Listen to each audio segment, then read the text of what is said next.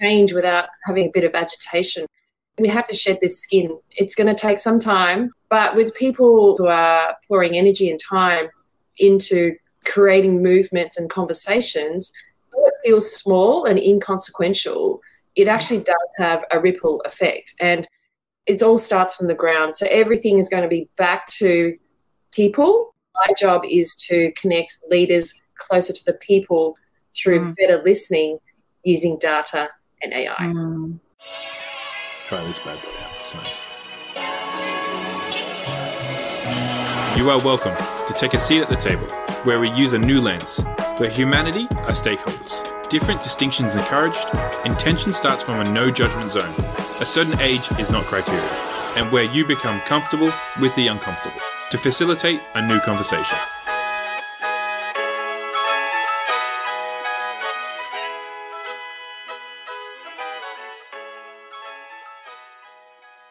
So, of course, just as we press live, my breakfast arrives, coffee arrives, and you asked, where am I? I am we took off from Sydney. So we're outside of Sydney, we're up at Lennox Heads, but we didn't get out quick enough. So we're over halfway of our isolation, and we're staying up here until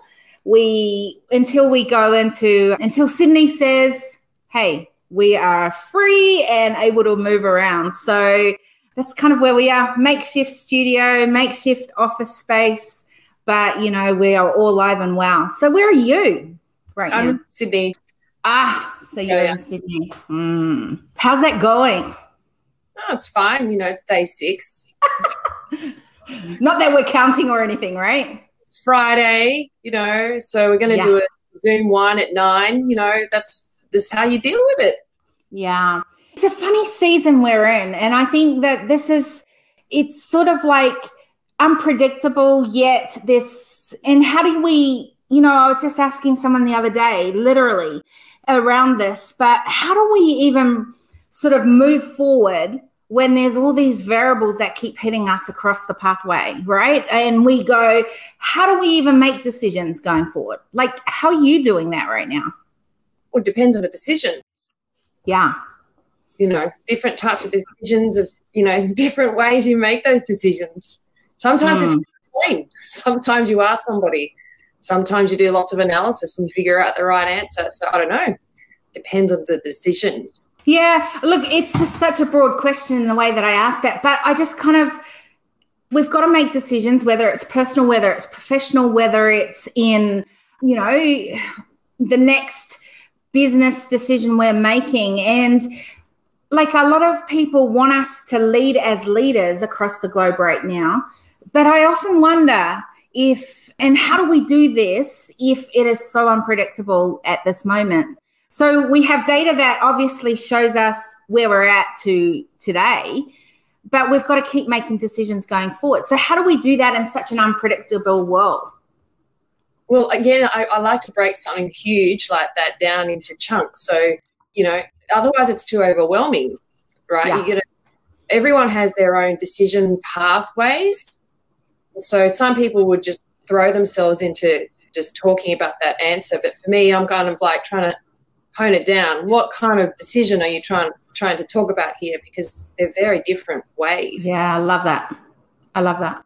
And I think that's when you start talking about big topics. So today, by the way, welcome to the decision table. We are just going to have a conversation, but I was literally just thinking about that before I jumped on. And there's so many big questions we can ask and conversations that we can have. And I know in your world that, you get to make some big decisions. But then it's like, how does the everyday person now put this into practice or do this more effectively? And so I love the fact that you go, hey, we can answer this in this big way, different depending what it is, but let's break it down to what it is. So if it's okay with you, I'm hoping to break down some things, go down some rabbit holes, have some conversations. I'd love to ask you a question around this, and that is, how have you built resilience over the last little while? Again, a big question. It's a muscle. Yeah. And with the muscle, it means it doesn't come naturally. Some people are probably born genetically more predispositioned to have resilience, but then they enter the world, in their upbringing, which then shapes how they are resilient or not. And then they may learn and read up on the theory of resilience and learn models and tools, and then they can exercise them to build the muscle. But then you don't really know you have it until you're tested by life. Yeah. So have you been tested through life? We've all been tested through life, but I think, someone who says they haven't been tested through life is completely lucky or completely in denial. It's definitely not been me. I'll have to tell you that one. But then everyone's been hit by COVID, so how could you not say you're learning resilience in this time? So resilience is actually interesting. I think, I don't think you can say that you're resilient. It's almost like you have resilience and you can cope with things that have happened in the past. And next time around, you're confident that you can bounce back or go through them. Yeah. So resilience is interesting because, I'm sure people have said to you, oh, you're so resilient. And it's all relative, isn't it? I love that. It is totally relative. But in some ways, there's definitely people who are more resilient, I would say. Definitely people who know how to access that muscle and exercise that muscle, just like mental toughness. Like there are some people that would face COVID, as we've all hit across the globe, and some will take it head on and go, we just make whatever happens. We've just got to make the best of that, use what's in our hands, go for it. And then there's others that probably will complain about it and not stop complaining about it until it's no longer an issue. Maybe there's others that even, we go, so how do we do this? Don't even know where to start, right? So I think there's a bit of a spectrum when we think about it. Yeah, and I also think that just because somebody is not complaining about it doesn't mean they're coping well with it. Oh, I like that. Okay, so people react. I always break it down into simple terms. When something happens or an emotion, which is what we measure, right, people express emotions either in two ways, externally or internally, or they express their reaction internally or externally. So just because somebody doesn't complain about it or whinge about it doesn't mean that they're actually dealing with it well. I like that. Okay, so I didn't even know that we're going to go down into this bit, but this is no, I love it. This is such a passion of my heart right now in the work that I'm doing, and that is, how do we measure? If we look in a business organization and we're looking at culture and how we're building that out, if we know that how we feel, how physically well we are today, what's happening in our personal life, and we take that into the professional life, how do we measure in a way that becomes more of a priority? Because here's the thing, when we're physically well, when we're feeling happy, when we have emotional, like we take on board and analyze what the emotional state is of our people, whether yourself, whether your team, whether your organization, this has a result or an outcome from this is things like retention, things like economic growth, things like productivity, yet we're not putting that as priorities or KPIs. So how do we measure something like this? Okay, I'm going to use an analogy. Beautiful. So measuring something like how people feel in an organization or culture is actually very, very difficult to do in a conventional way. And when I say that, it means, for example, the analogy is, how do I know that my plant is flourishing? You can either measure its output, its fruit, or how green the plants are. You can start to see whether there's some disease on it, signs of some, sort of infection, that's a symptom of a problem, or you can measure the acidity of the soil. Those things are sort of measures that you can take, which you can take into the workplace. Productivity, how much output, how many sick days or time off. Those are sort of the hard measures, but it doesn't mean that the culture of the place or the health of the plant is actually firing to the best of its potential. Yeah, exactly. What I actually think is that of course, you cannot improve on anything you're not measuring, But I love that. Wait on. That was a droplet of wisdom right there. Say that again. Repeat that again. I think, I know this, but I want to make sure anyone's listening to this gets that piece. Can you repeat that last one again? You know what? Sometimes things come out of my mouth that I've just forgotten. Oh, girl, you're a woman after my own heart. All right. But I'll give it a go. That's resilience for you. Don't give up, even if you've got a excellent. I'm with you on that. Okay, let me channel the juju again. Yeah, because it was so good. Okay, so you can't improve on anything if you don't measure it. Yeah, that's exactly what it was. However, not all things are easily measured. So my theory in a culture context in the workplace is that's it. Culture is people, and emotions are things that people feel, but you cannot see how somebody feels until they express it. So, but if people don't express it, then how do you measure it? Yeah. I think it's this is where, the EQ and the soft skills, being the side of being a manager or a leader in an organization or a co-worker, being when there are some people in the group that just have really good high IQ and they can sense when the mood is off, or they can, without anyone saying. One of my daughters is like that. We tell her she's got high superpowers, right? She's very emotional, very intense, but she's highly empathetic. She's the first to spot the kid that's feeling sad without even the kid saying anything, right? So people have those skills and we can develop those skills, but some people naturally have that ability to read the energy of a room. Yes. So when you're talking about culture, it's about energy. It's with people. And to build a good culture is not about policy or hard measures or measuring things like what I said, productivity, absenteeism, all that stuff. I actually think it's about training or putting in place the right people to manage the other people, those that demonstrate this natural ability to have emotional quotient. So that's interesting. Can I just break that down? Because I think that's an interesting concept, because that means then those that have that skills are the ones to then manage people.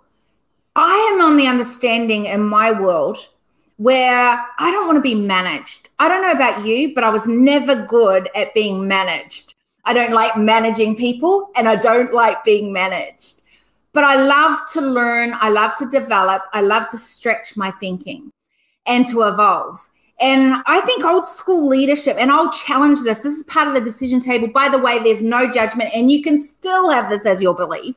But I want to challenge that thinking, because I think that a lot of the old school thinking is this is the 3 ways that we do things and this is how we do it and we manage people. And one of the things, and this is part of all the insights and researching that I've been doing, and a book that I'm writing right now, which is called Humanity as Stakeholders, which I believe is the future of leadership. And when I look at things like the way we can manage versus what if we have a different conversation and we use different lenses to have that conversation. And I think that one manages, one says this is the way to do it, and the other finds how we can coexist as an ecosystem to actually get the best out of that ecosystem, no matter what the differences are at the table. Any thoughts around that? Oh, lots. I love it. Bring it on. So firstly, there's a difference between a manager and a leader. That's point one. Yep, I agree. And I think your aversion, your religious aversion and allergic reaction to management, I share the same, but it doesn't mean we're not manageable. I think management is control. Nobody likes to be controlled. So it's the different, like, I'm sure in your life you've had excellent managers who got you. Or maybe I have not, and that is why I've got this aversion to it. Maybe I need some therapy around that one. No, for sure. There's been some amazing managers that have been a part of my world. Yeah. I've just seen a lot that haven't as well. Same in leadership, by the way. Yeah, which is why you and I are not in the zoo anymore, right? Exactly. I love it. So I think management, the word management, and I work with language and the nuance of language and words, because words have power and meaning. Yes. So with management, we have an aversion to it because the way that it was done felt control and it doesn't suit our style. But a good manager is actually somebody, again, back to the plants, somebody who nurtures and tends to the plants based on that in the plant circumstances. I like that. Yeah, I like that thought. So they're more the nurturing that culture within. It's a nurture role. I can go with that. See, there you go. You've got children, right? I absolutely 6 of them. What about you? I know, 6? Crazy, right? 6. And here's the other piece. I'm actually a GG, so I've got 3 grandbabies as well. I know, crazy. Wow. Yeah. All of you, Lan. No, just kidding. Thanks. You mean all of Olay? Used to be all of Olay. Oh, is it Olay? See, that's how much I don't even use it. That's how I know what all of you was. Oh, okay.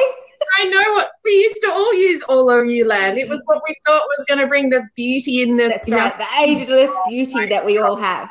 That's right. Like harmful stuff in it. Now we know, right? I know, exactly.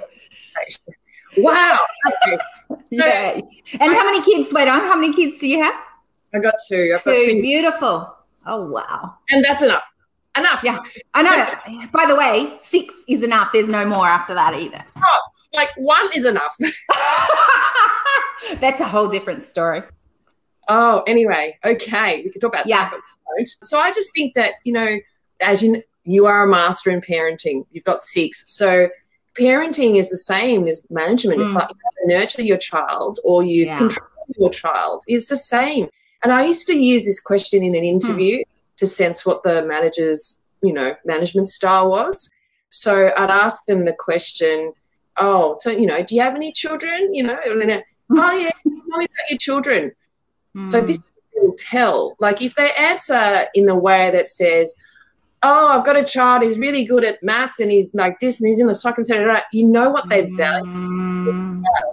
But then if they answer something like, oh, I've got one that's really artistic and it's really funny and just gets along with everything, then so it's that's a real tell. And so not that I have really used that honing device very well, because I have really gone for roles where the managers were really bad.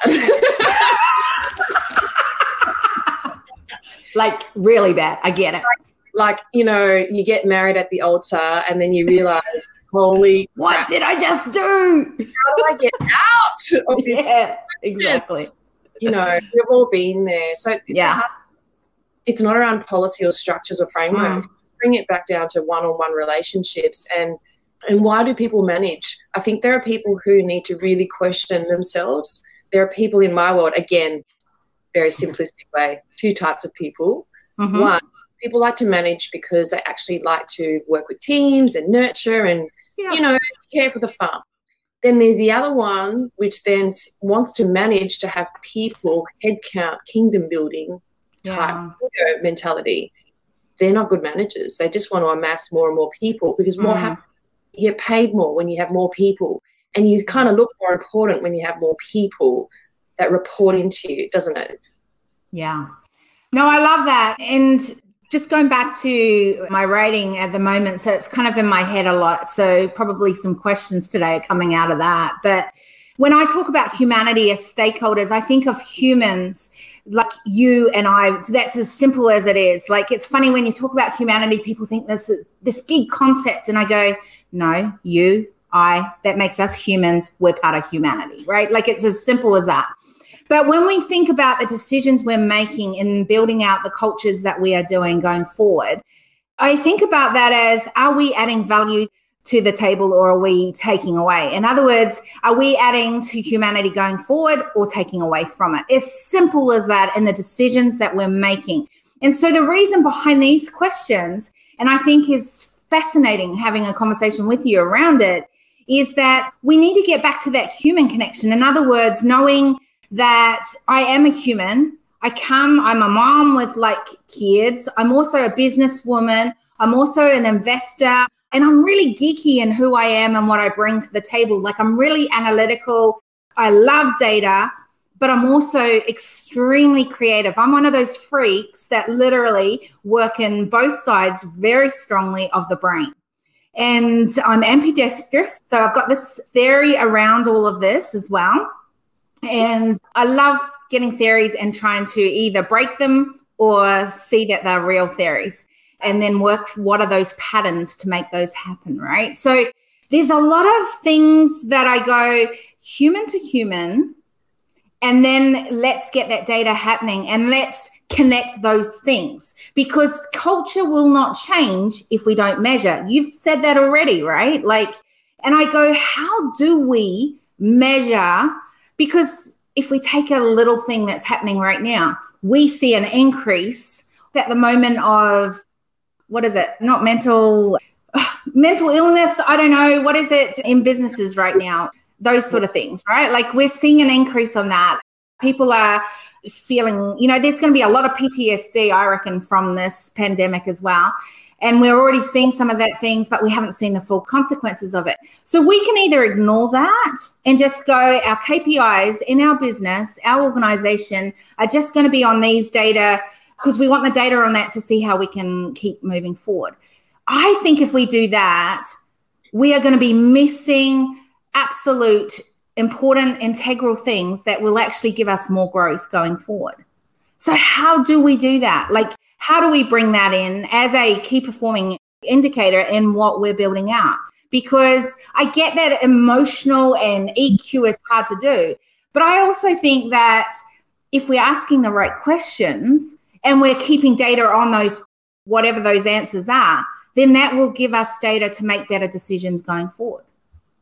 I know that was roundabout, but it's still forming in my head as I'm sort of gathering more insights around this and have more conversations with people. Any thoughts?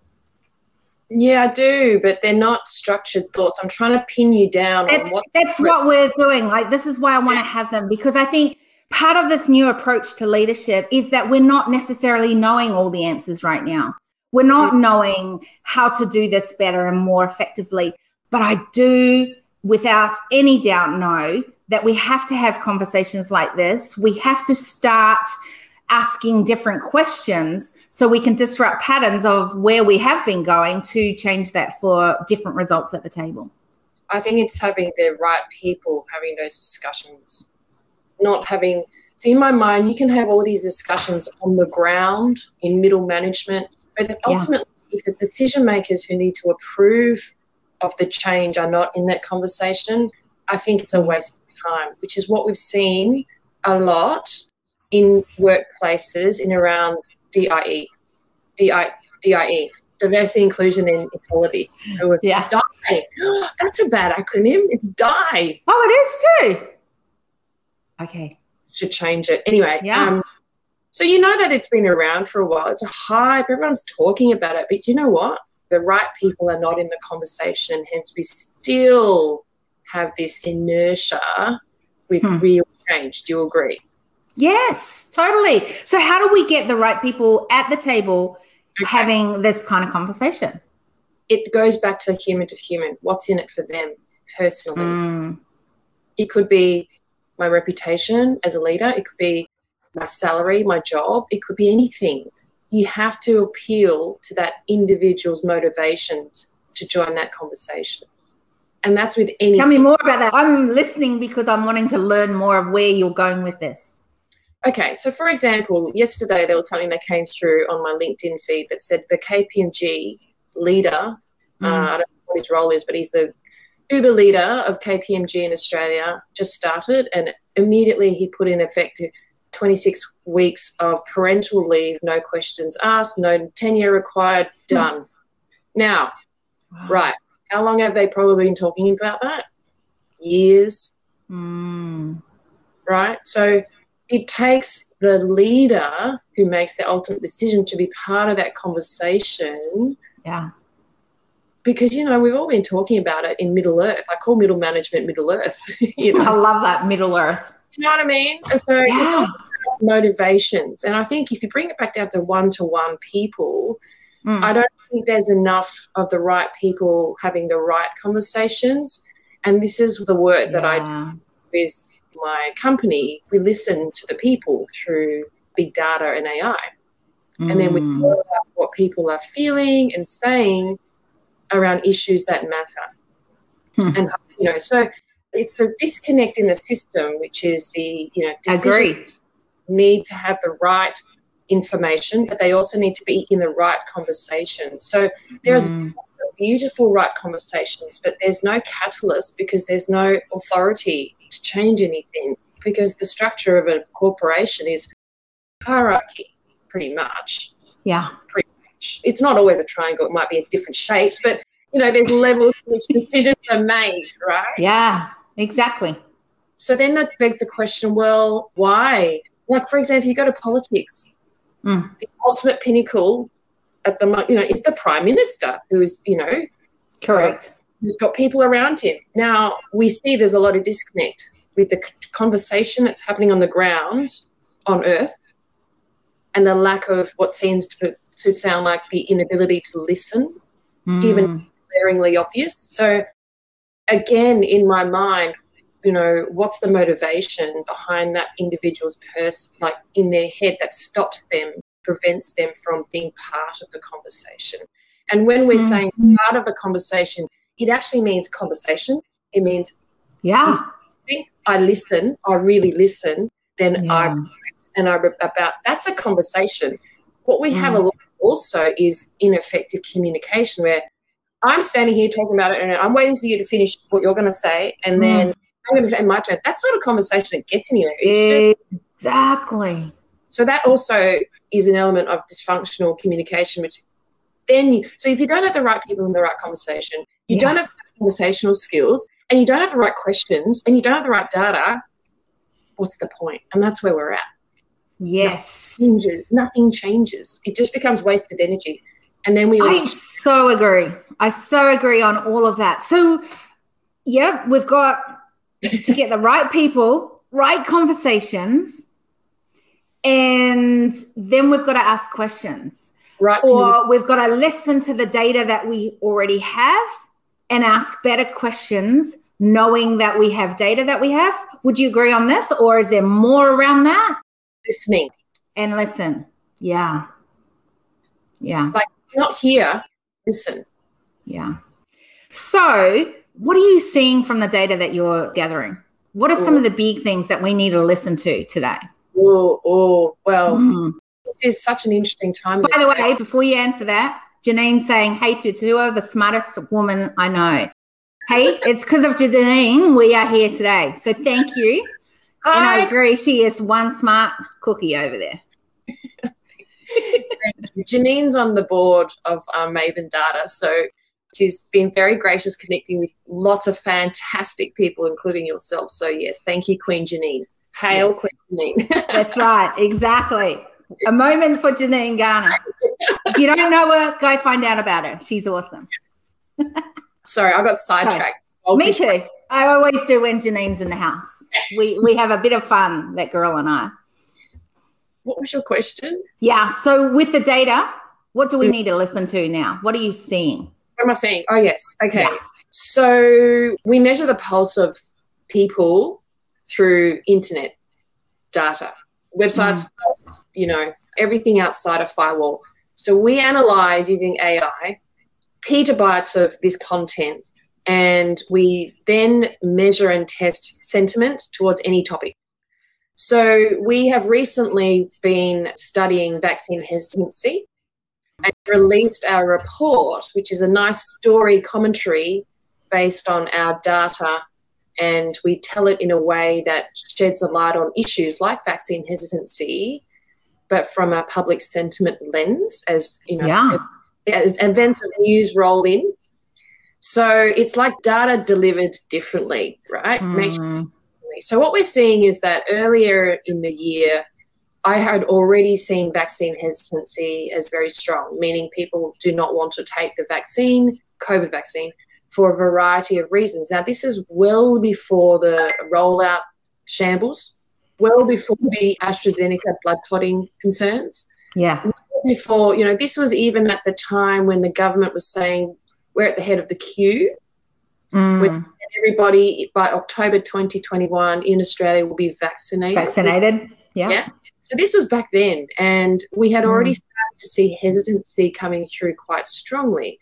So this is quite contrary to what was talked about in the news and what they survey in polls. And the polling data and that sort of information is what guides government actually at the moment on a lot of major things. So we're here saying, look, vaccine hesitancy is really intense. It's increased over time, and it's increased over time despite lockdown, right? And that's the thing. So right? The theory was that the more we're in lockdown, the more we want to get out of lockdown. And so we all go get vaccinated. Yeah. Exactly. But that wasn't the case. And we tested South Wales sentiment and Victorian sentiment because these two states had very different experiences with lockdown, right? Totally. Now, what's interesting is that the data said that despite Victoria being in fourth lockdown, right, that vaccine hesitancy has continued to increase. Yeah. Now, you can look at that data and go, oh, I don't believe that data. A lot of people say that stuff all the time. I don't believe it because I don't understand it. Okay, fine. But we've got many, many proof points to say that our methodology has been accurate in predicting the future. And so when we're saying vaccine hesitancy has increased and it's still very strong and intense, we need to do something about it. Wow. Because, the official government line, even by the health minister recently, said in a press conference that vaccine hesitancy is not an issue. There is no hesitancy towards the vaccine. Yeah. But here's the issue when things like that happen, right? Yeah. Is some people go, oh, I just heard that, so that's now a truth. And then they make decisions based on that as a truth. Then others go, oh, look, we're just hearing so much that is not true because we can back it up over here. So where do we, I love the fact that you go, hey, we've got different points along the way that proves that this is proven data, but we need to hear more about that kind of thing. So how do we get more of awareness around data we can trust so we can make better decisions? Well, that's my charge every day of the week. I'm giving you the open platform to tell us. Yeah. Because I think this is really interesting. And I think that part of, if I talk about leadership, as leaders, it is hard to lead when you don't trust the system.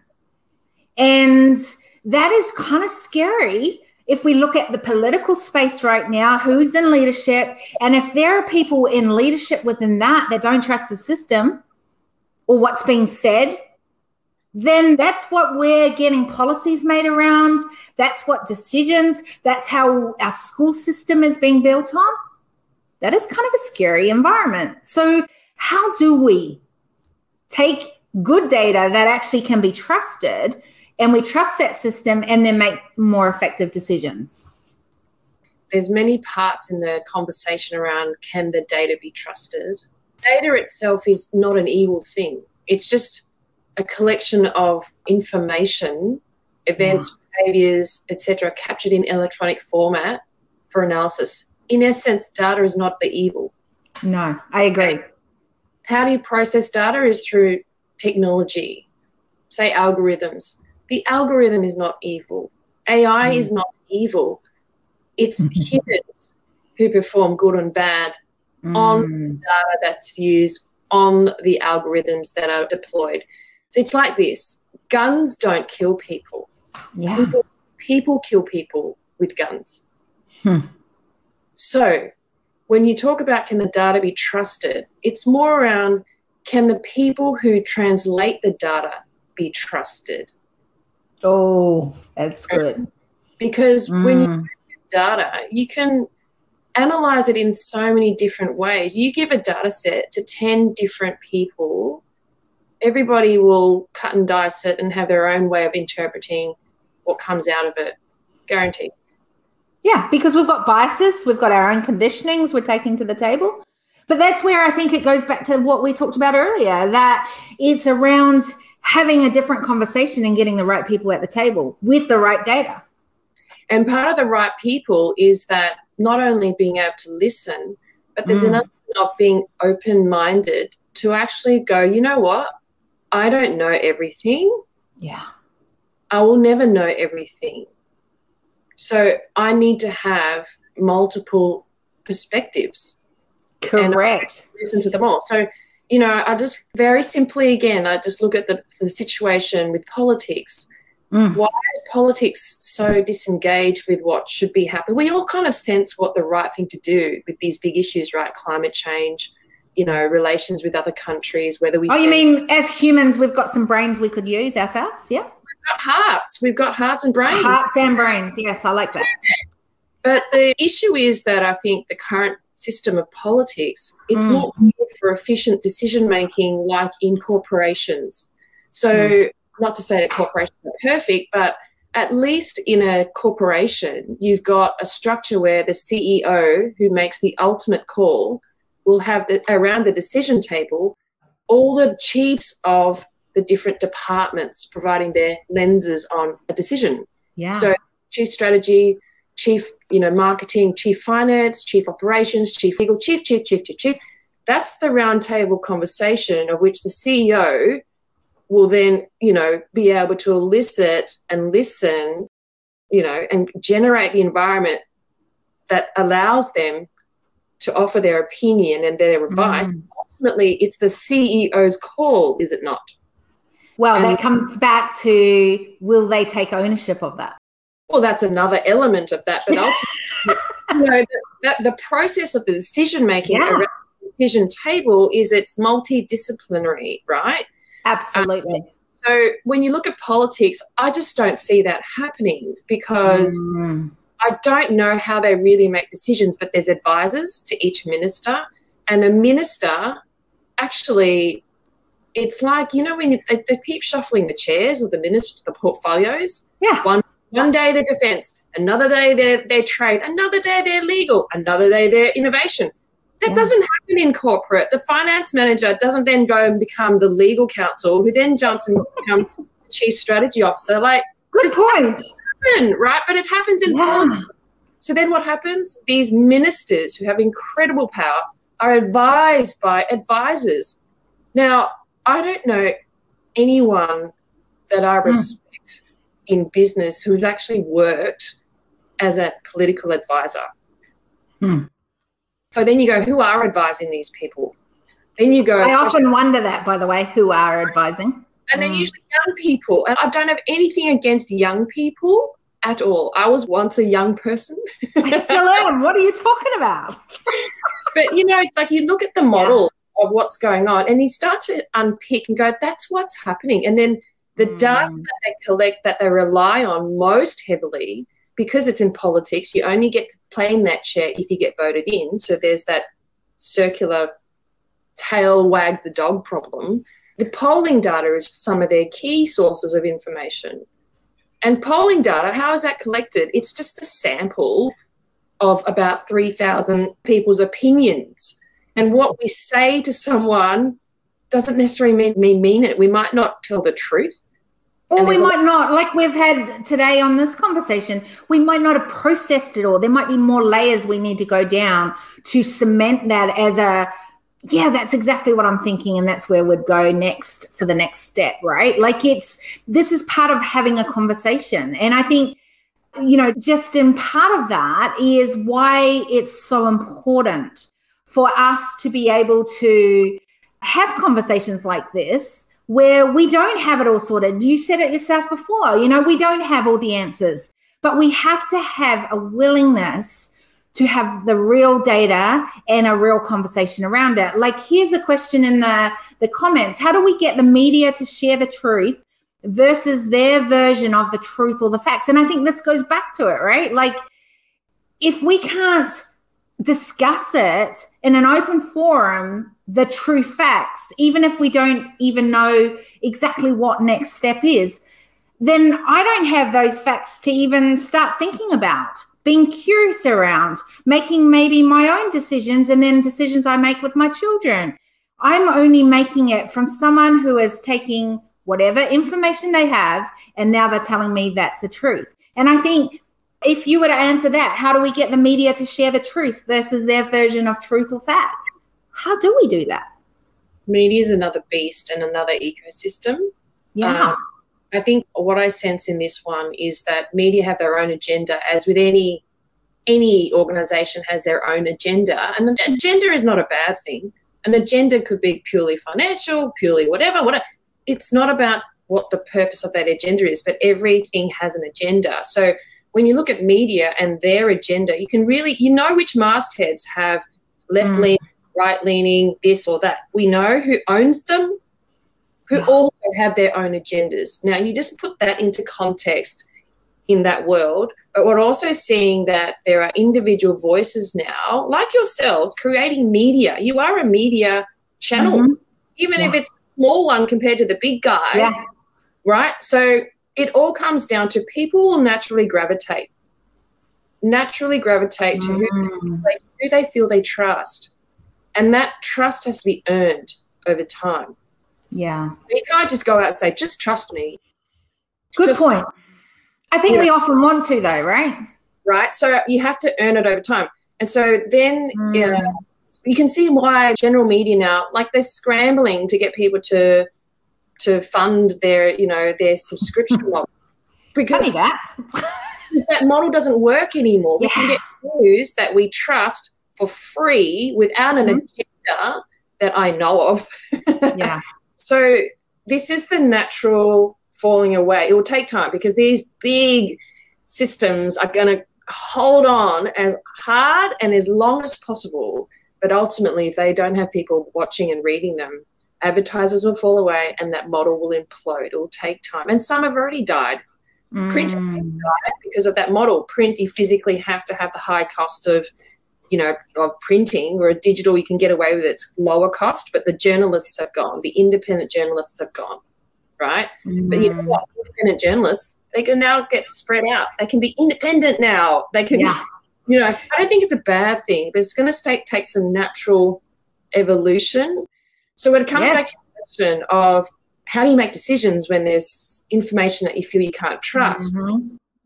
Well, you just have to find ways of sticking with voices that you feel are trustworthy. I like that. And time will tell, right? You can feel the tone and the angle when you read an article. Yeah. One event happens in market, like COVID vaccine announcement about something. One media outlet will take it off that tangent. One will take it there, and then you just have this natural affinity to who you feel represents your voice, and you will be reading more of that. Now, whether it's truth or not, we will never know, honestly, unless you generated the news yourself and then you saw it reproduced somewhere else, then you call out whether it was true or false, but none of us are in that position and we will never be. It's about, again, having that layer of translation that you feel you trust. Not really an answer. I like that. I really like that. What was that? It's not really an answer, but it is an answer. It is. I like that. I think what I love about that is it pricks curiosity in my brain. And I go, so how do we do that more effectively? What would that need to look like? That's where I immediately go when you start injecting some curiosity within me. I also go to that point that I go, so how do we future-proof this? How do we now, when we look at where the state of economy is, not just in Australia, but across the globe, when we look at environmental things that are happening and the challenges there, and then we look at social impact and we go, how do we future-proof? Because all of us only have 24 hours, 7 days a week. And you say it takes time to listen to voices, to get, and get trusted sources. And it's like, yeah, but these things are only the gap between problem and solution is only going to keep widening. And that's a scary thing for our next generation and the generations to come. So for me, that's like, whoa. So how do we narrow that gap, build those relationships, hear those voices, trust those sources, but also know we're shifting the dial from problem to solution and narrowing that gap? That's where I go now that you've just beautifully had this conversation with me. I know that's like, whoo, but that's literally where my brain goes now. Yeah, your brain goes like this. It does. And then it comes right back down. And then you have to like bring you back down. I do. Like so here's just a little funny thing. I had a collaborative partnership. I want to build out this community, not based on one person, but with collaborative partners. And so because of that, you know, it's not as easy as building out just with one person and this is what you're doing. And I just knew there was this, everything else I'm great with, but there was this one piece that I wasn't great with. And I was like, if we don't put this in the foundational of where we are going and what we're building out as culture within here, and we don't measure it as part of the things that is priority for us going forward, we're going to miss it. So I nearly killed everyone in that conversation because, as one person said it so beautifully, they said, you went for this real big deep dive and you took us with you. And then you saw us all going, and you brought us all back up again. That's what I do. But I only do it, by the way, with people who I feel can come with me on that. So other times I will just go at this level. But you are doing such important work. You're thinking what you've done. I don't even know a lot about you. I just, I know through Janine pieces of it and what you've just, how I've got to know you over this conversation. And I just think if you know what you know, then we need to be more aware of that so that I can and others listening can make more effective decisions going forward. Well, she goes, where do I take that? It's okay. I get it. Just breathe. I'm gonna respond to one thing that you said at the start, which was how do you future-proof? Right? Now, I'm going to actually challenge you and say to put it in those words puts a lot of pressure because it's ultimately the future is, we can't determine the future. It will always be different to what we think it is going to be. Oh, this is interesting. So why spend time and energy and angst on trying to proof against the future? Oh, I love that. Can I just say why I'm saying that? Because it's come up in so many conversations lately. And part of it is through people in the defense, Australian defense, who are saying we need to future proof. And that is why I'm bringing it up as questions, because I have a problem with it as well. Well, of course, you're talking to someone from defense who all they do is defend. I know, but I think there's something about it that we need to listen to. Yeah, but you know what? That's why I don't work in that world of defense. I love it. I'll be constantly looking behind my back, feeling in threat and worried about they do lots of what if scenarios and they're brilliant at calculating what if happens and then they optimize the solution to best future-proof for a future attack. Oh, I love that. From some future unknown by some future method of some future destruction, which we cannot quantify. Like that to me is a waste of, I'm not saying we don't need defense because we are in this world, right? But that's not how I think about the world. And if I did, I love it. I'd be paralyzed. So for the rest of us who don't feel the need, let the defense force deal with that. They're good for that. By the way, they're not the only ones saying it. It was just, it's come up quite a few times through a few people within that.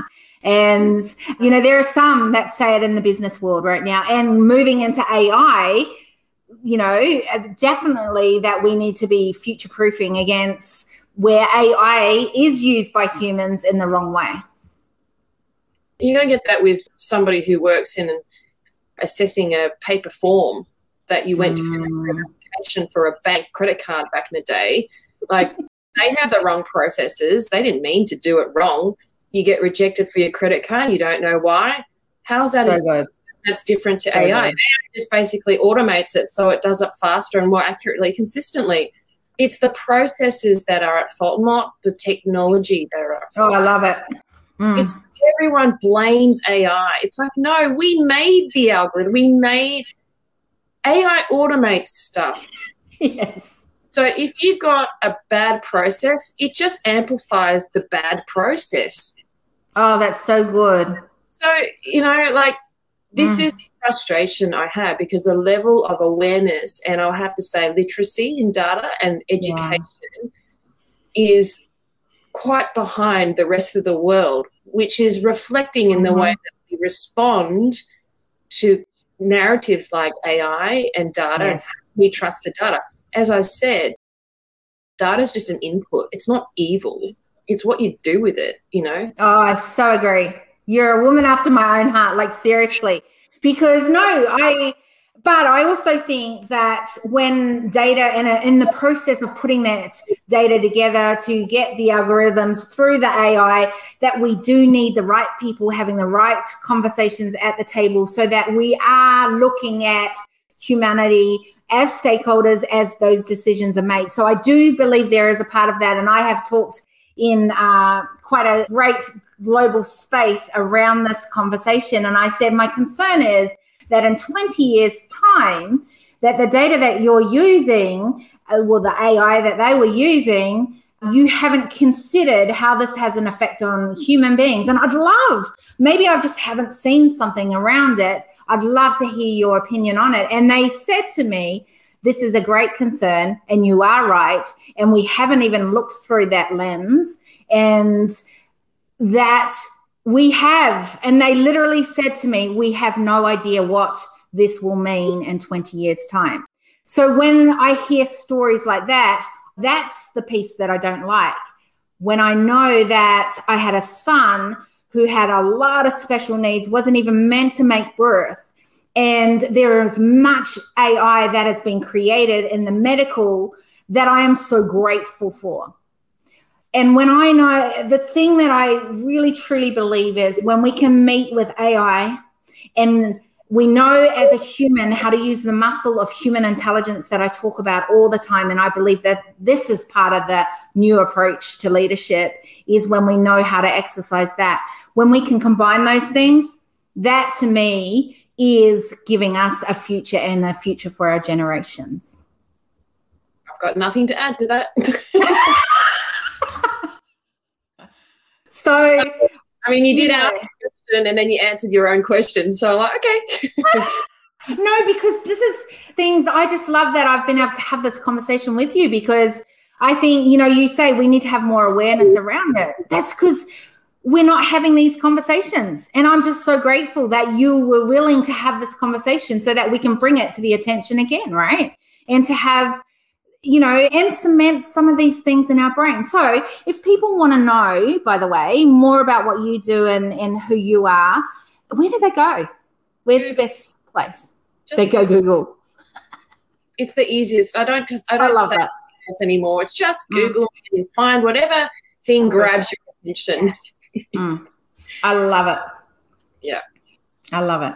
So the only question I do ask on every decision table, and we've come to that point right now, and that is this: what are you taking from our conversation today? That there are other crazy boof idea people like me out there, and that there are people who have 6 children and run multiple businesses and have so many hats that are still functioning and have enough drive and energy to hold these conversations. So hats off to you. That I see a positive future despite the fact that we all feel this at the moment. It's all a necessary part of the process. You can't change without having a bit of agitation, right? Like, we have to shed this skin. It's going to take some time, but with people like yourselves who are pouring energy and time into, creating movements and conversations, it feels small and inconsequential. It actually does have a ripple effect. And, it all starts from the ground. So everything is going to be back to people, I believe. My job is to connect leaders closer to the people through better listening using data and AI. I love that. Oh, what I'm taking from today's conversation, so many things. I'm actually going to go through some of the things because like you have pricked some of my curiosity to go deeper in some of the conversation that we've had today. But I love how we've brought together things like trusting the system, and even though there is much data that we don't want to be listening to right now, there is data if we listen to the right voices, if we want to see the data, find the data, it is there. And that was really interesting. And the other piece that I really loved was the whole human to human, even though I talk about it all the time, humanity as stakeholders, that piece around this is not necessarily just a quick fix. And I think this is the tricky piece of my work across the board and has continued to be. But I love having this conversation with you around this, is that we are here knowing that each step that we're making is shifting that dial closer and narrowing that gap. And I think that's the piece that I'm taking from our conversation, is that it is these, even at times feels like insignificant conversations. It's at times wondering, why is this data? How can we prove that this data? It's just like, no, with the right people, the right conversations, and listening, we can keep shifting that and narrowing that gap. So, oh my gosh, I'm taking so much from our conversation. I just want to thank you so much for being here and connecting, because, Janine said, hey, we need to connect. And both of us go, I have no idea why, but let's just connect. So thank you for being willing to have a conversation, press live, do it like this. Is there anything you want to leave before we close off the broadcast? And don't run away straight after, but I want to end this broadcast. Is there anything that I haven't let you be able to say today that you've not been able to say? No, I mean, if anything, I'd like, the opportunity to socialize the launch of our new service called We've launched Maven Pulse yesterday. And well done. Thank you. So it's essentially what we've been talking about, born out of the frustration of reading news and sort of hearing it from a one lens dimension. We decided to take upon putting commentary on world events and things that impact all of us through, showcasing our insights and commentary on these events like COVID-19 and vaccine hesitancy, putting our lens based on what we measure in public sentiment in relation and reflection to these events. And then we produce a beautiful, witty story with facts and stats and AI in it. So it's about elevating the conversation. It's about putting a different angle on news of the world, bit of light reading, but it's there to prick your brain. Yes. And to showcase that, I do see a pathway out of this vaccine rollout debacle. I really do, because the data tells us very clearly what should we do. How should we communicate? What do people care about? What they're scared about? If you know all that information, it's just one big communications campaign. Yeah. That's what we're trying to do here. It's influencing people, but you've got to start by deep listening, which starts going back to ground source, internet data. What are we observing? What are we reading about people online, etc.? And then for me to translate what I see. Oh, I love that. And you have translated what you see so beautifully today in this conversation. So I'm going to end the broadcast now. Thank you. Thank you very much. Thank you. Amazing droplets of wisdom for you from today's episode. Make sure you subscribe, ensure you leave an awesome rating and review. Our hope is this podcast creates a new awareness, activates ownership to what is next, a curiosity for the need to be part of the change, and to make footsteps of sustainability from today onwards. If you want to further your journey with us, then apply to join us at our next Leaders Movement Parlay. The link is in the show notes. We appreciate you. Help us to help build a tribe who make humanity as stakeholders. To achieve this together, recommend this podcast to leaders, innovators, and movement changers. Big love until we see you on the next Decision Table Series podcast episode.